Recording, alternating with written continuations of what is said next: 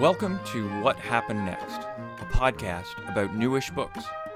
My name is Nathan Whitlock, and I'm a writer. On this podcast, I speak to other writers about what happens when their new book is no longer new, and it's time to write another one.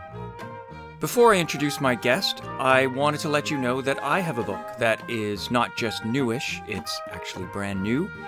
It's a novel called Lump, and it's published by the Rare Machines imprint at Dundurn Press.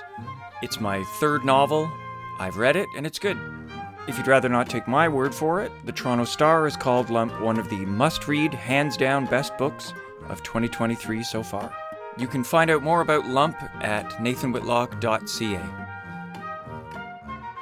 My guest on this episode is Sheila Murray.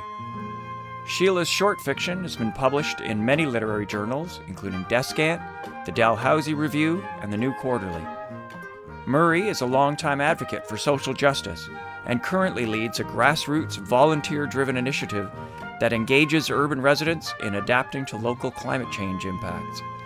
Sheila's first novel, Finding Edward, was published in 2022 by Cormorant Books. Finding Edward has been shortlisted for a Governor General's Literary Award, longlisted for Canada Reads, and was selected as the One Book, One Aurora book for 2023. The novel is also a finalist for the 2023 Toronto Book Award, the winner of which will be announced at a ceremony on October 10th. The Globe and Mail, in choosing Finding Edward as one of its best books of 2022, wrote that the novel is, quote, a beautiful tale told with deep humanity, so raw and real, it could only be written from the soul. Sheila and I talk about her extensive advocacy and community work, about how she says yes to every invitation to read or speak as a writer, knowing it all could go away one day, and about how, despite the ongoing success of her first novel, she's not getting approached by big-time agents and editors at multinational publishers, and why she's kinda okay with that. I also take the opportunity to ask Sheila about her go-to karaoke song.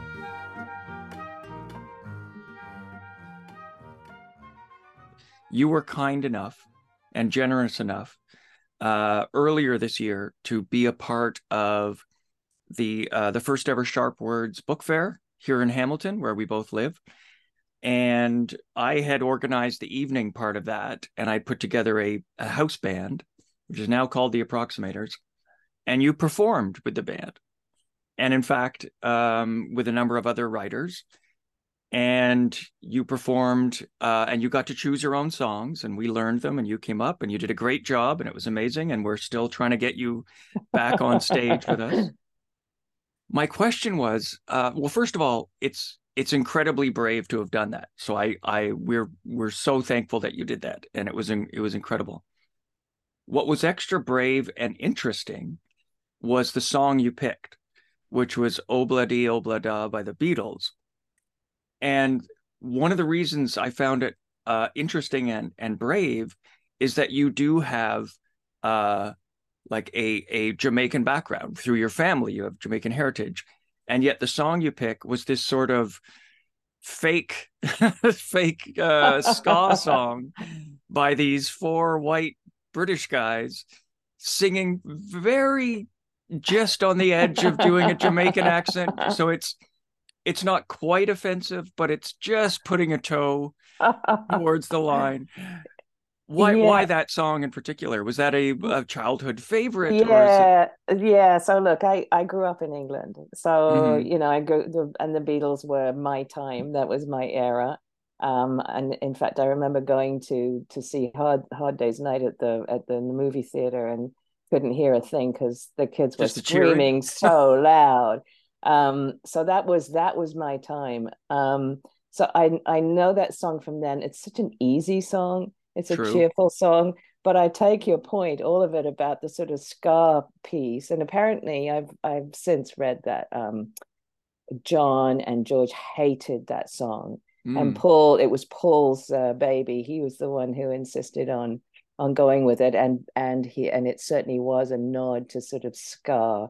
So yes, I take everything you've said, but on the other hand, what a cheerful song. Everybody knows it, or if they don't, they learn it in about 2 minutes or less, hopefully, because I think it was a 3-minute song. So what I was doing was choosing a very familiar, very easy to sing, short song that would be over and done with, and hopefully people in the audience would drown me out as I sang it.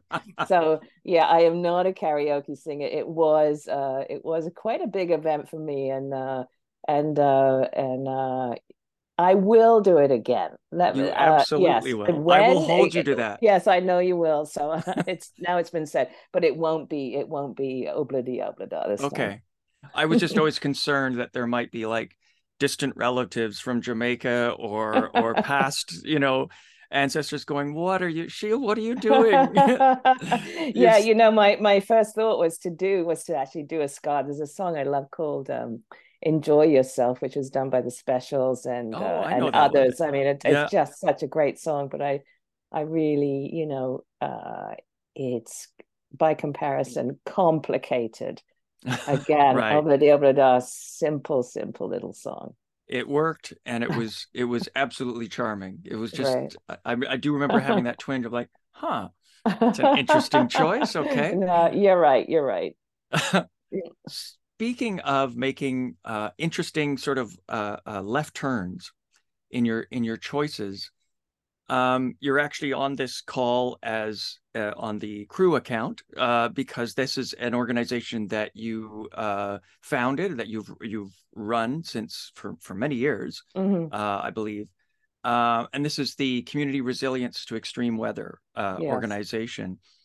Um, this is some this is the work that you do. You've been doing this kind of social work, this kind of outreach work for years. I was also reading about a project that you worked on called Smart Saver.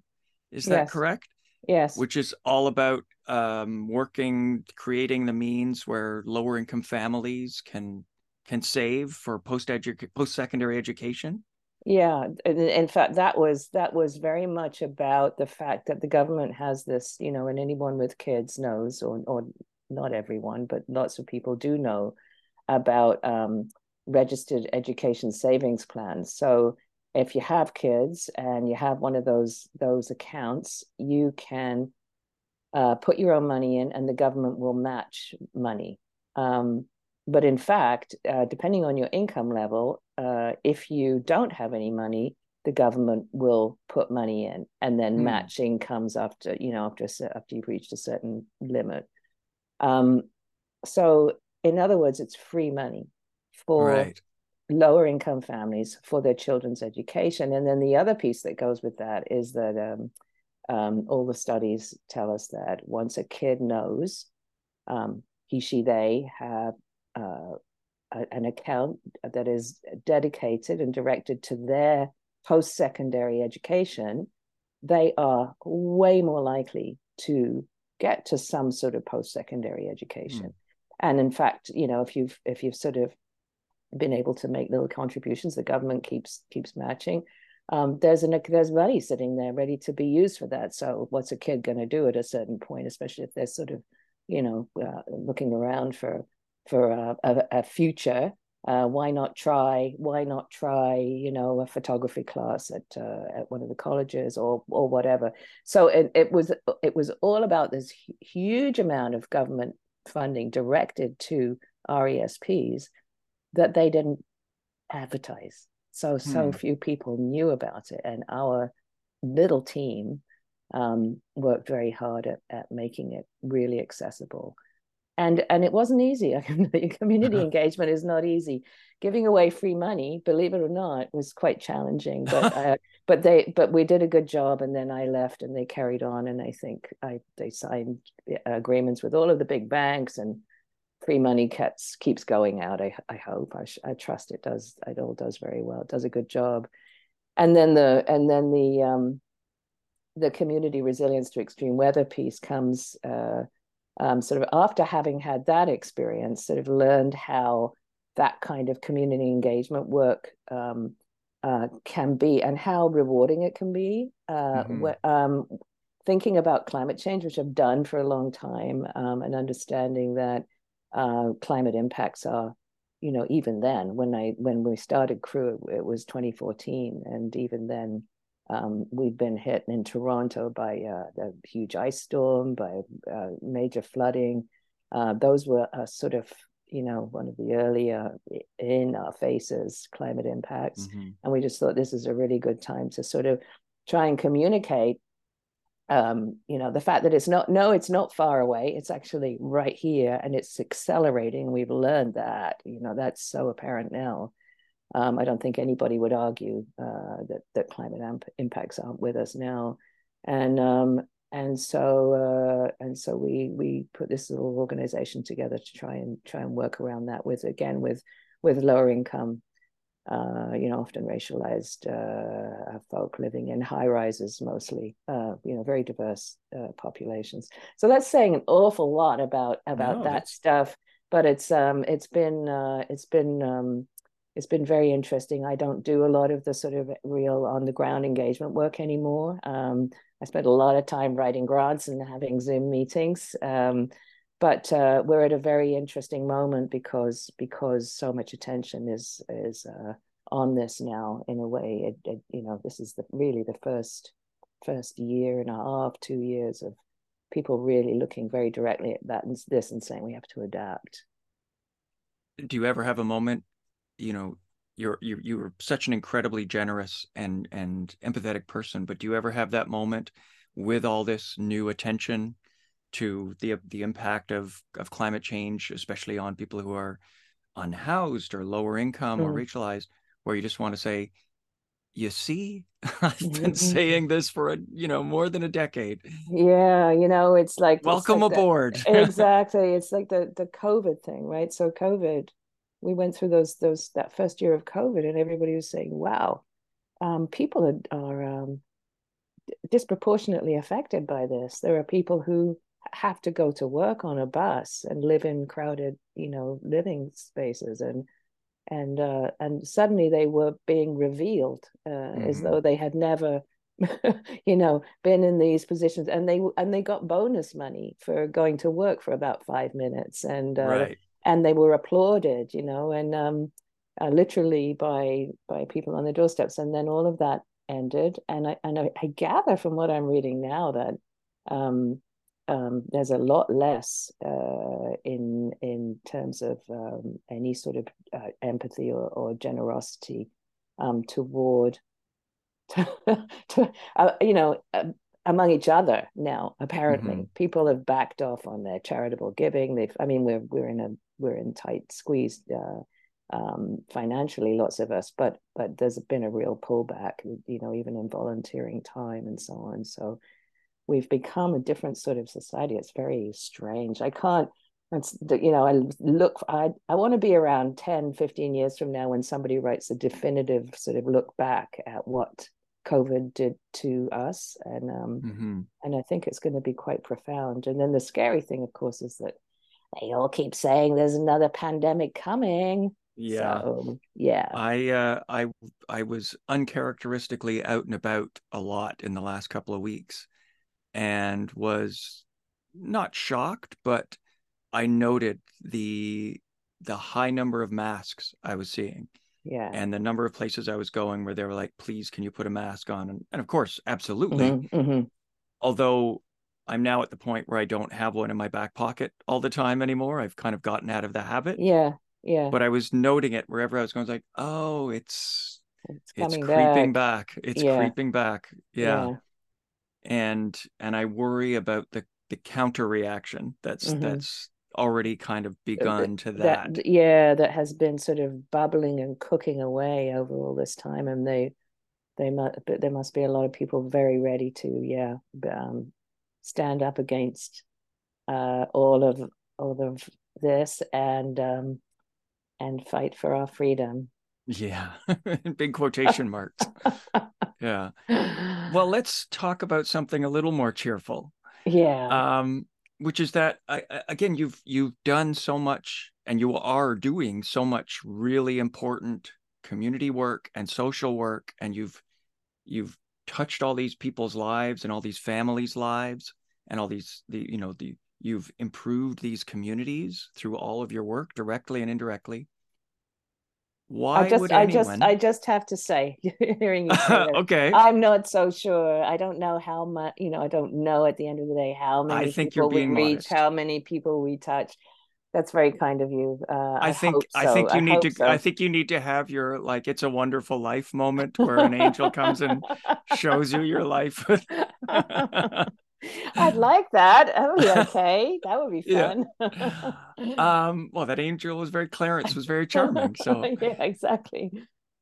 but I do have to ask, why Hmm. would someone doing such important work Mm. and such, I would imagine, frustrating but also rewarding work, why would that kind of person want to get into the business of writing novels? Well, Where did that switch come from? um, it's not really, sort of I was writing before I got into that kind Hmm. of work. You're doing a So lot of short stories. I did short stories. I didn't do tons, but I certainly have published a few.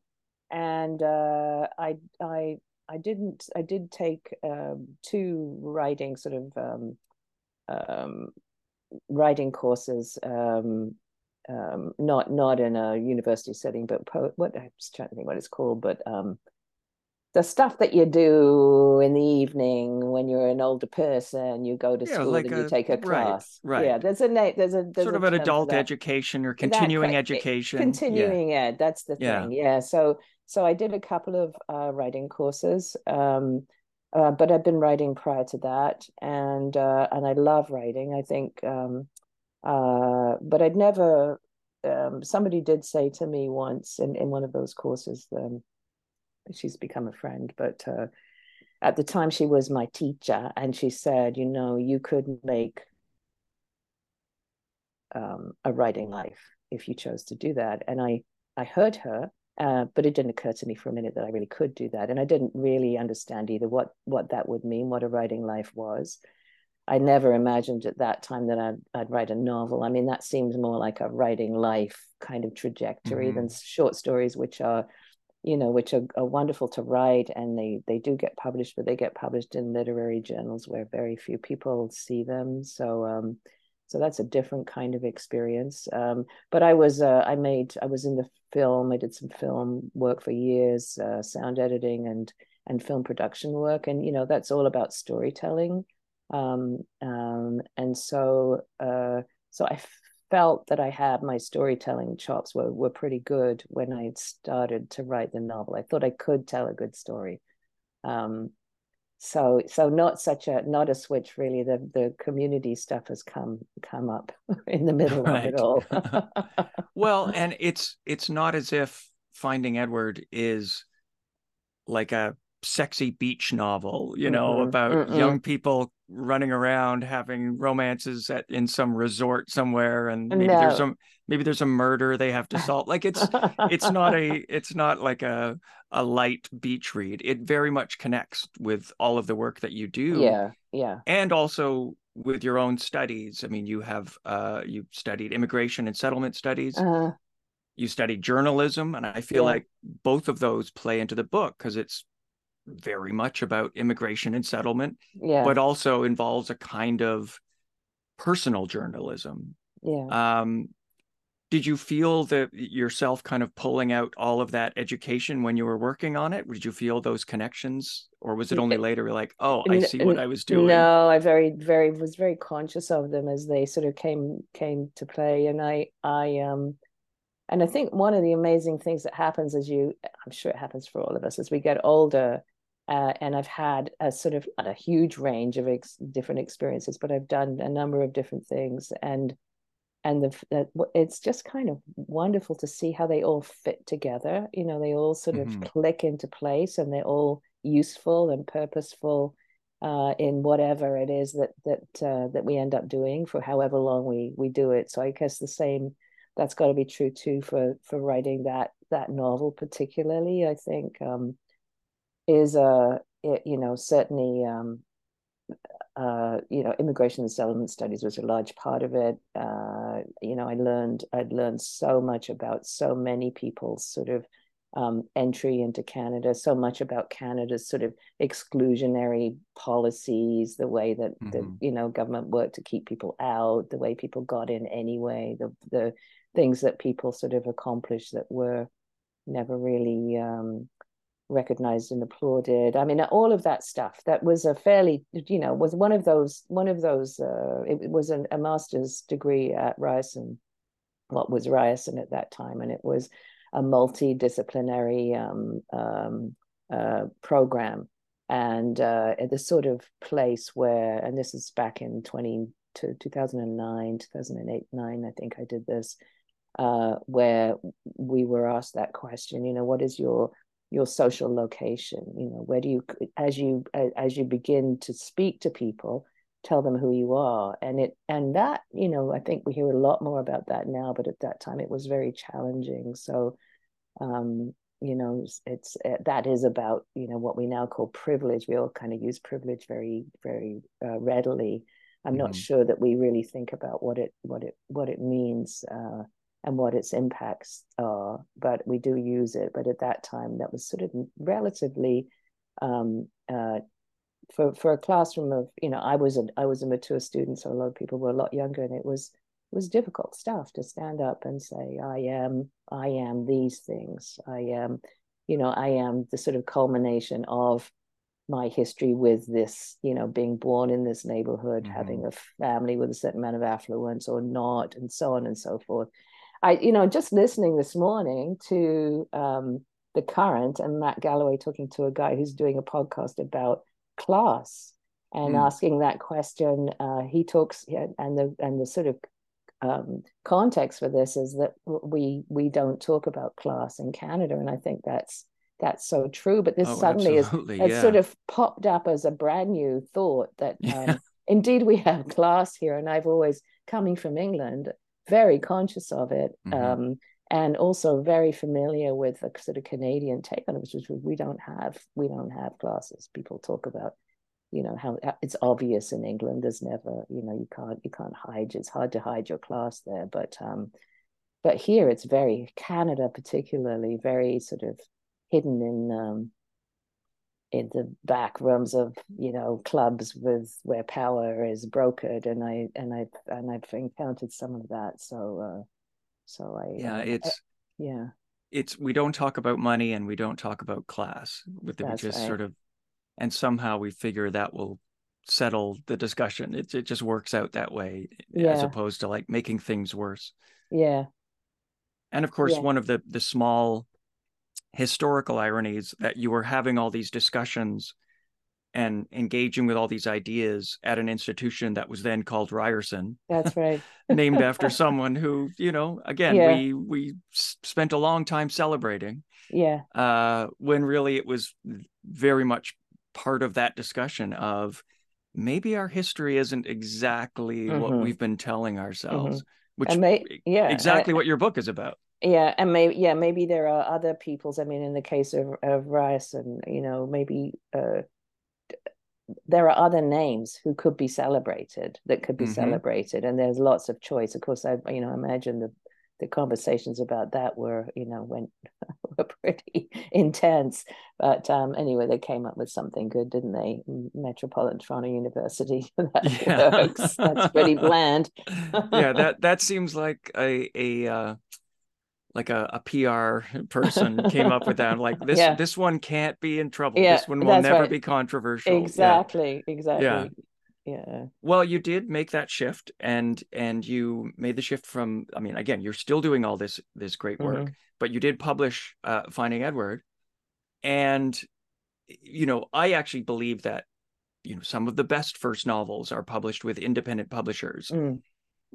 But in the culture, in the sort of marketplace, a literary novel with serious intent, again, not a sexy beach read with mysteries and bikinis or so forth, but a serious literary novel. It does have sex in it, by the way. I just want to point that out to anyone listening. There's some pretty, well, maybe not so steamy sex stuff in it. You're positioning it as a beach read, as the next big summer read. Yeah. But, the reality is, and I'm in this reality too, that, literary novels published with independent publishers, people don't tend to sort of go out and book hockey arenas for the author tour when they come out. And yet Finding Edward has found an enormous amount of success, and it's continuing success. I mean, it has the GG nomination, the City of Toronto Book Award. Have you found, now that you're in this period, the book came out about a year ago, where you're working on something new, I would presume? Yes. Is it, first of all, are you finding that continuing success, that it keeps kind of popping up onto awards lists? Is it looming over you in a way where you're like, I want to kind of move on to something else, and or is it still kind of powering you? Oh, it's been so great. I can Oh, honestly that's say, lovely. yeah, I had no expectations coming into this. Yes, I'm with a relatively small publisher, Small but Mighty. They've been around, I think, for at least I'm going to get this horribly wrong, but over 25 years, I think. This would be Cormorant Cormorant Books, Books, yeah. yeah, and so, and I've learned so much about the book business, obviously, since the book was published, all about the challenges that small presses face up against the sort of, the mega people like Penguin Random House and all of those, Knopf and so on. They're just huge people, publishers in this space. And it's tough. It's a really tough business, and I feel so lucky, really, to have been noticed. And Mark, my editor publisher at Cormorant, would say, "Well, you wrote a good book. You wrote a really good book." But I know there are lots of really good books being published every year, and there's got to be an element of luck to that sort of first notice. And and if it's good out of the gate, if that first sort of acknowledgement is good out of the gate, then maybe that's what propels it along. I think that's what happened with Finding Edward. I think Donna Bailey, the nurse's sort of blurb on the book, was so good and strong and rich that I'm pretty sure that's why people took a proper look at it. I don't know, and at that plus Mark's salesmanship, because he's championed it since the get-go, and I know he's worked hard at making people, asking people to take a good look. So I've been really lucky nonetheless, and for me, it's like the gift that just keeps on giving. It's been great, and I say yes to everything, like getting on the stage with the approximators, because I feel like that's what this is not going to happen again. So whatever comes along, Sheila, say yes, and I have, and I've still got things going into February of next year at this point, which is just great. So it's been really fun.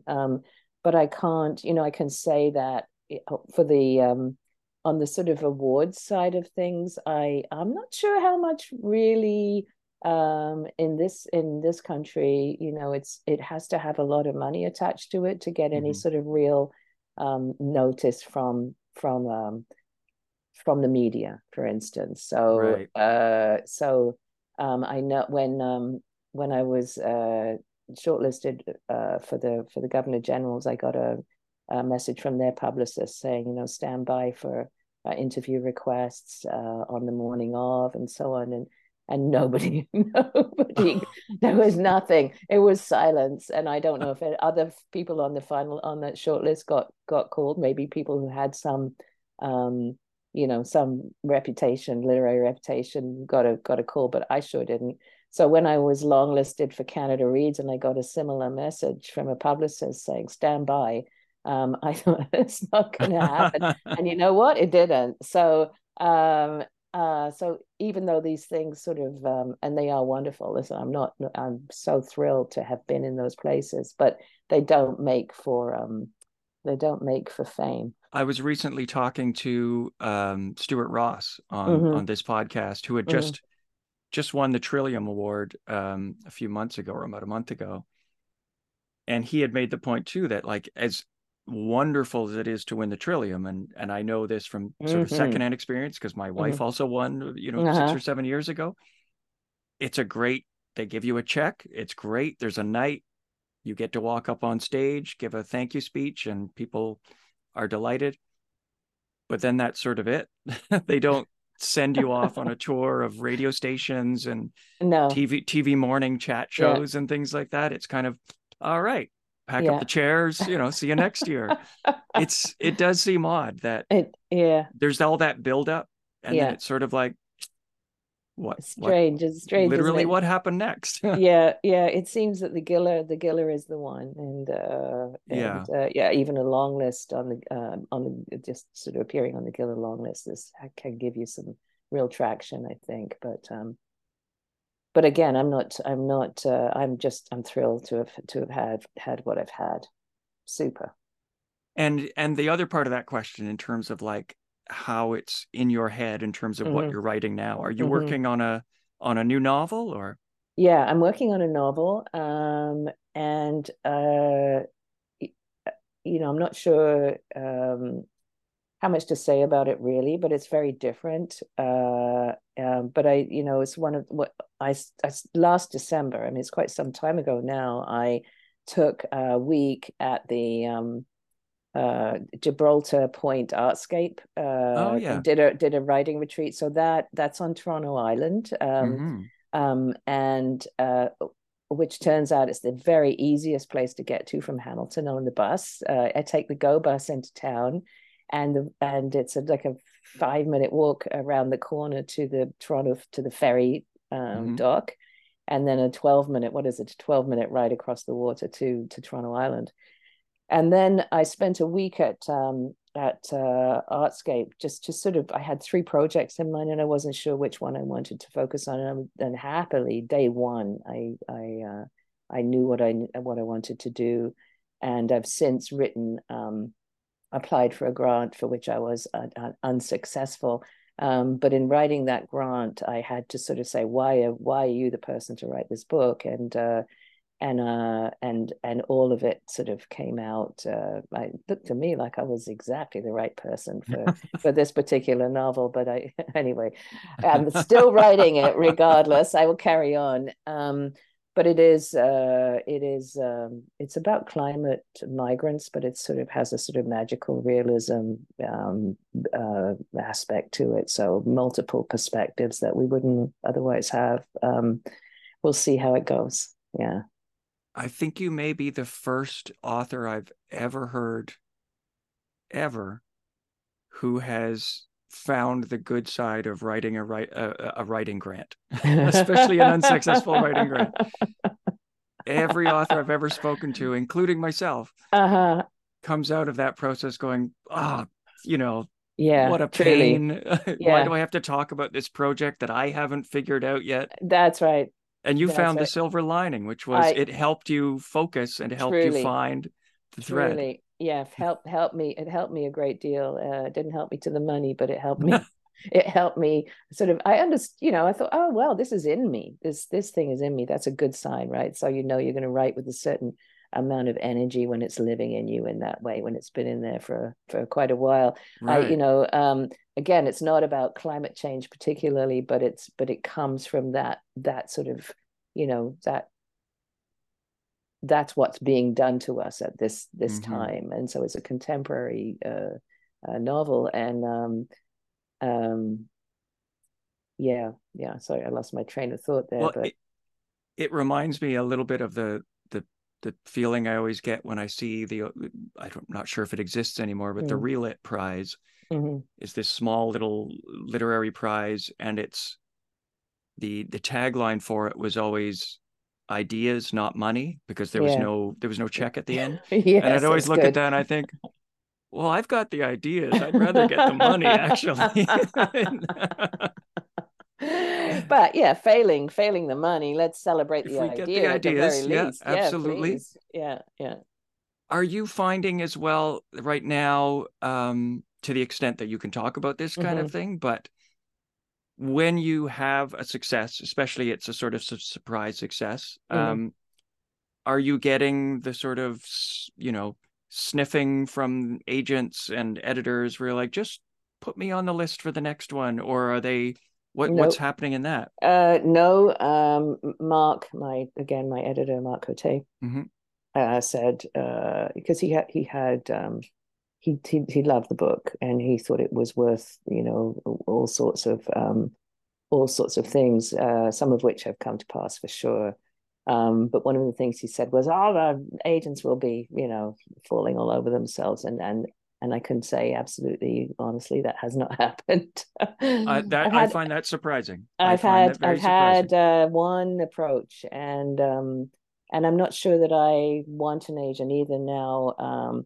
Sort of at this stage in my life, and having seen, I don't know tons of writers. I'm reading more, which is great, in Mm-hmm. Hamilton especially, which is great. But I certainly was in a writers group, which was a wonderful writing group in Toronto for a few years, and one of our members was discovered while we were all together in that period, and went on to have quite a successful writing career. But the pressure that came with that was enormous, and so he went from um, he was discovered, so he went immediately to the big publishing houses. They sort of bid on his work, and he signed, contract to do I don't know how many books, and felt the pressure, and I just don't need that. He was young enough at the time, and so all of that's the sort of price you pay, I think. But Mm-hmm. I'm not that age, and I really just want to enjoy the work, and do the best I can. And then, having said that, I guess now that Finding Edward is in the world, and I get so much great feedback, and I get sort of comments that, it should be in the school system, and I think, well, actually, yeah, it should be in the school system. Mm-hmm. Kids should know about this. All kids should know about this. Black history I'm referring to here, but also it's a story about two characters, one of whom is a young guy. It's his sort of coming of age year, and dealing with the pressures of loneliness, and sort of trying to figure out how he can possibly belong to a new culture. And I think so many kids feel that for so many reasons, not just because they're immigrants, but for a whole host of other reasons. So I think the book's worthwhile in that way for sure, and I'd love to see it in the school system. So we're all trying to make that happen, and or to invite the school. I'm not sure who makes those decisions in the end, school boards maybe, but Yeah. we've certainly I know there are teachers out there who are sort of, who are pushing the book forward, asking people to read it. So we'll see what happens. And I think it's harder to get to those places. I'm imagining from a smaller publisher, and an unknown author. It's probably easier coming from a big publishing house, but I don't know. I don't know. At the end of the day, it's some of it again has to do with luck. I mean, the right person reading it at the right time. It's interesting that this is sort of a digression, but that Yeah. these discussions are still necessary and relevant. I mean, Uh-huh. a few years ago I worked with an author, actually an educator, Mm-hmm. on a children's book, a nonfiction children's book they were putting together about, without revealing who this book Yes. was or who it was. Yes. It was basically on the theme of the achievements in Canadian Mm-hmm. history, big Mm-hmm. moments, Mm-hmm. why Canada is so special. Mm-hmm. And I remember going through the rough images that were made by the illustrator and then going through the sections. And one of my comments, and I had to kind of put it as diplomatically as possible, is like, Mm-hmm. perhaps one of the people here could not be Mm-hmm. white. Mm-hmm. Mm-hmm. Mm-hmm. Perhaps the page of Canadian heroes, Mm-hmm. where maybe next to like Alexander Graham Bell Mm-hmm. and Wayne Gretzky, you could have one person that's not Yes. like the same hero we've been celebrating for the past 50 years. Like, Yes. it's interesting that as much as you feel the conversation has changed, Mm-hmm. and to such an extent that, again, there's this backlash to it, Mm-hmm. Mm-hmm. when you dig in, sometimes Mm-hmm. it really hasn't. It's really No. the same vision of Canada from like 1967 that Yeah, yeah. I think that's so true. And it was one of my starting points for Finding Edward was because it has this sort of historical character. I mean, born in the early 20s, and so I look at his life. What happens in the novel is that Cyril, the young guy, is looking for the sort of history of this someone who at the time that Cyril is looking would be quite an old guy, but so born in the early 20s. So there are all sorts of reasons why these little pieces of Black Canadian history pop up in the book. But and then there are it's not a book particularly about Black history. It's not a book particularly about racism, but those things obviously have to be a part of what's there. And so my starting point was one of them was everything changes and nothing changes, and I think, but I did set the book very deliberately in 2012. I mean, in part because that's actually when I started writing it. It was around for a long time before it got published. Nobody was interested. But also because of Black Lives Matter, because I think Black Lives Matter have pushed through something, and I don't know that means change, but on the other hand, I'm very conscious now of stuff that's going on in the sort of literary scene now. For instance, the Toronto Book Award, we are all of us. There were five authors there.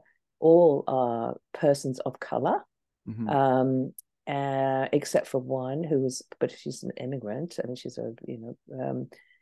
there are 6 authors altogether because there's a co-written, co-authored book on the list.